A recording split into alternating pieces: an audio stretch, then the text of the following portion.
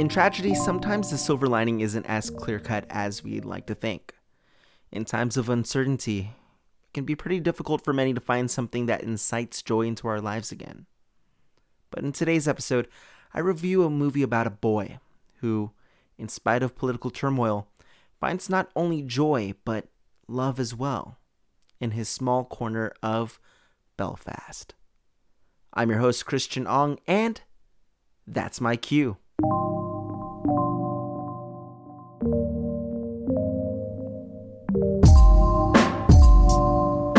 Welcome back, cuties, to another episode of That's My Cue, your one-stop podcast to get the latest reviews on all things TV shows, movies, albums, and games.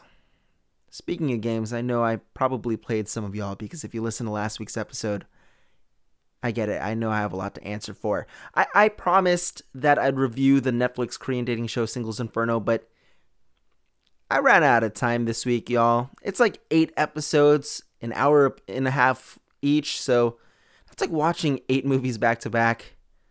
And I couldn't do it on the, it's kind of ironic. I couldn't do it on the week of love because it was Valentine's Day. I had to celebrate it with Kate.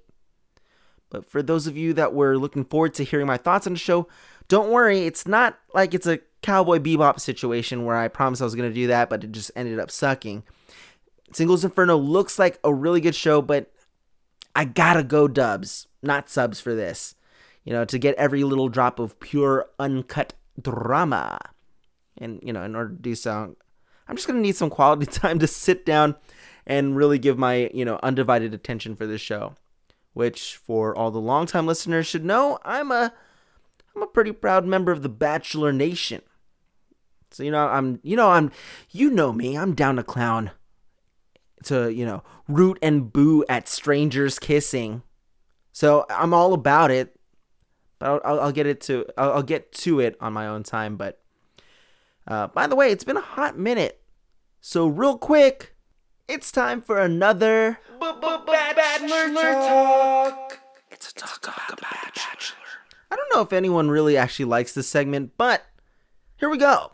This season with Clayton has been a little juicy. But I always thought that Clayton was just a big dumb idiot, which I still think so. But now I think that he's just a big dumb idiot with a heart of gold for the most part. Except for identifying the bully in this group of women right away. Like Shanae and her stupid Nene. But I digress. Anyhow, I apologize for not getting that review for y'all ready right away, so I'll work on it. This is going to be the week where I just really hunker down and watch Singles Inferno. But today, I'm excited to talk about a movie that, after watching it, I just knew I had to make an episode for. But before I get into that, let's do a quick trailer roundup. Wow. Christian really likes using this echo effect. I really do. But today on our trailer roundup, we have a lot of big movies that have been dropping trailers left and right. So let's get right into it. First up, we have Jurassic World Dominion. So for me, it's nice to see a merging of the two trilogies with the original cast of the first Jurassic Park film, alongside Bryce Dallas Howard and Chris Pratt, aka Super Mario.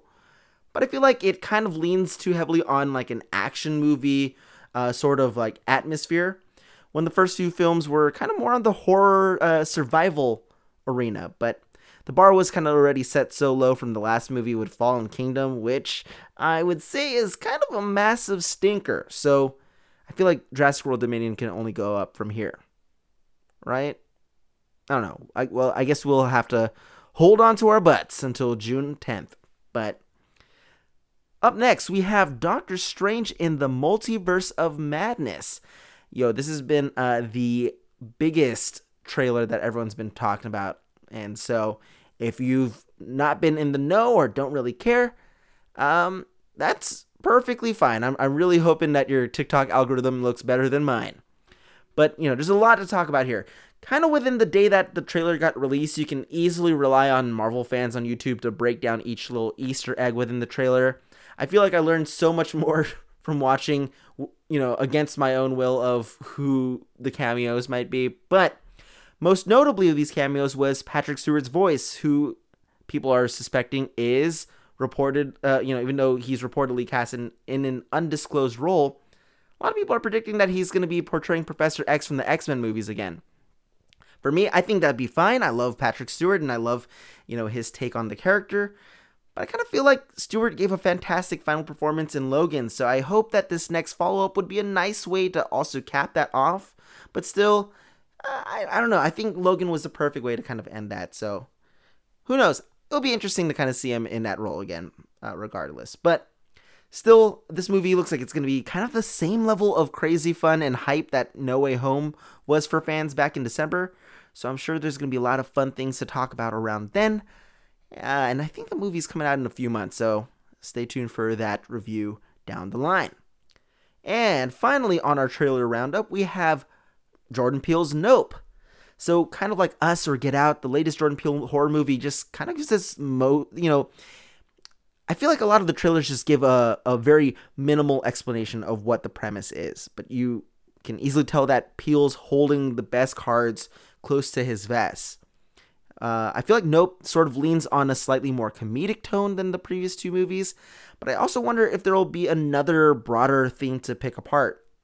I feel like Get Out and Us had a lot of like poignant moments in its script to really use the horror genre to talk about these broader themes about racism or like cultural classism and whatnot. So I enjoy Peele's writing sensibilities, and even though he was just a producer for Candyman example, I really think that once again he uses that genre of horror and a little bit of comedy in between in a way that kind of provides challenging and insightful commentary on our habits as a society. So I'm looking forward to it. I have no idea what the movie's about. It looks like everyone's just being sucked up into the sky. Don't know why or how. It'll be fun. But y'all, we're finally here. Time to review one of the surprise sleeper movies that I've heard, a lot of good things about, but didn't get to watch until now. Today we're going to be talking about Belfast, which was released on January 21st, 2022. Directed by Kenneth Branagh, this movie stars Jude Hill, Catriona Balfe, Jamie Dornan, Judi Dench, and Ciarán Hinds. Taking place in the titular city of Belfast during the Troubles in Northern Ireland, Buddy and his family struggle to make ends meet amidst the increasing and violent tensions between the Protestant and Catholic residents of the city. Despite the aftermath of a violent riot, Buddy goes about life discovering his first love and enjoying his days as a child. Yet, with financial pressures placed upon his parents, as well as the growing rumblings from his Protestant neighbors, Buddy finds that his life in Belfast may never be the same. Acting as a semi-autobiography from director Kenneth Branagh, Belfast plays on a lot of the familiar beats of a heartfelt coming-of-age tale. But it does so in a way that is incredibly genuine and endearing, as it's set amongst uncertain conflict about religion in the 1960s. The cast all around delivers honest and emotionally moving performances, most particularly between Jude Hill and Ciarán Hinds, as their dynamic as a grandson and grandfather is full of laughs and sweet, tender moments. Catriona Balfe and Jamie Dornan are excellent as well in their roles as Buddy's parents, as their marriage is constantly on the brink of collapse, though glimmers of love and heartache are clearly working double time between them to mend things together. All the while, Judi Dench is quick-witted, coy, and funny as she always is, especially acting as a foil to Hinds, though her appearances are used quite sparingly. It is through the film's sweet-natured sentimentality that propels Belfast in a way that feels less like a melancholy examination of a dark period of Northern Ireland's history, but rather finds comfort and joy amongst one's family in the thick of it all. Furthermore, its message of coexisting and tolerance is vividly kept intact, and with Buddy's childlike innocence of trying to comprehend the situation, it's all the more apparent with the notion that one's prejudices aren't inherently ingrained, but rather taught by the adults around us. Coupled with excellent cinematography, affecting direction from Branagh, and a robust soundtrack from Van Morrison, Belfast is in many ways a nostalgic revisiting of a childhood that has since passed, but its impact would last for quite a long time. It's a sweet movie that finds plenty of things to laugh, cry, and celebrate within many of its scenes. With fantastic performances from its entire cast and masterful direction, Belfast is a movie with a loving message that feels relevant to the tumultuous times we currently live in, and how we can begin to navigate through it one small moment at a time. I'm gonna give this movie a 10 out of 10. And you can watch this currently in theaters or on demand. Let's take a quick break, and when we come back, we'll dive into some Stinky Bisque reviews. If you're a long-time listener, you'd know what that is. If you're a new one, stick around and find out. And we're back. Today we're talking all about Belfast, which I know is kind of a harder movie for a lot of people to maybe get into. So I didn't really ask for a lot of mini reviews this week. Also, on top of that, I did promise Singles Inferno, so it might be a little confusing to kind of switch that up at the last minute. I'm getting to it. But if you do want to also send some Singles Inferno reviews, you have plenty. You have an extra week to do so. Hopefully. Instead, I'm going to be reading some user reviews from Rotten Tomatoes, everyone's favorite source of, I guess, measuring the quality of movies. But like I said, I'm going to be reading reviews from users like you and me, not critics. Because, critics are sometimes, I feel like they lost touch of the magic of movies. But you know who didn't lose touch of the magic? The internet. So I'm calling this segment, once again, Stinky Bisque. P.U. I'm not putting any special effects on that. I'm just going to, I guess, do my own taglines, just bare bones. Our first Stinky Bisque review comes from Connie, who gave this movie a 5-star review and said, I grew up hearing about the horrible fighting between Protestants and Roman Catholics in Ireland, but I had never humanized it. Belfast makes it real and precious. I love the little boy. The acting is so unbelievable and Brana directs superbly. Thank you. I wish it was required watching in school. The lessons in humanity of different beliefs is breaking my heart today. And yeah, I agree with Connie. I can definitely see it being played for students down the road in, like a high school or something. It's a great movie with some occasional heavy topics that might be better for like an older classroom. And to Connie's point, I really love what she said about humanizing a conflict in history by essentially showing us a perspective of someone living amongst it, and that the conflict that we're living in really is never as clear cut and dry as our side versus their side kind of argument that maybe the media tends to display. Jude Hill is the young boy in the film as well, and I think he really carries the film well with a lot of wide-eyed wonder about the world. And a lot of the film's best comedy comes from the delivery of his lines that can only be perfected by a child. So yeah. Our second Stinky Bisque review comes from John D., who gave it a 0.5-star review. And John D. says, terrible movie. If only growing up in Belfast was like this, ... It should have been a comedy and a bad one at that. I disagree. I think keeping the perspective of the film through Buddy's eyes is probably the smartest way to kind of show that that message that the movie tries to make. I think that the film is ultimately how his family is trying to give some semblance of normalcy for him despite this bigger conflict around him. And, why would growing up in a place like Belfast or any other setting where, despite things looking worse for wear, that there can also exist a place of happiness? Like, why not?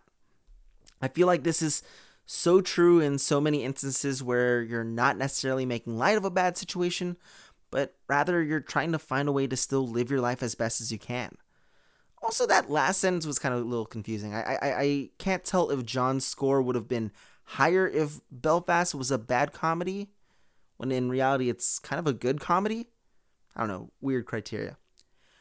Our last and final Stinky Bisque review comes from Tabitha J, who gave this movie 2.5 stars. And Tabitha writes, there wasn't much to this film. I was trying so hard, but was slight and lacking depth. Wait, hon. Oh, it was trying so hard, but was slight and lacking depth. An indulgence by Kenneth Branagh that wouldn't have been made if it weren't for him. I mean, that's a fairly, decent subjective take, but I feel like if the movie wasn't connecting with you, it's not a bad thing.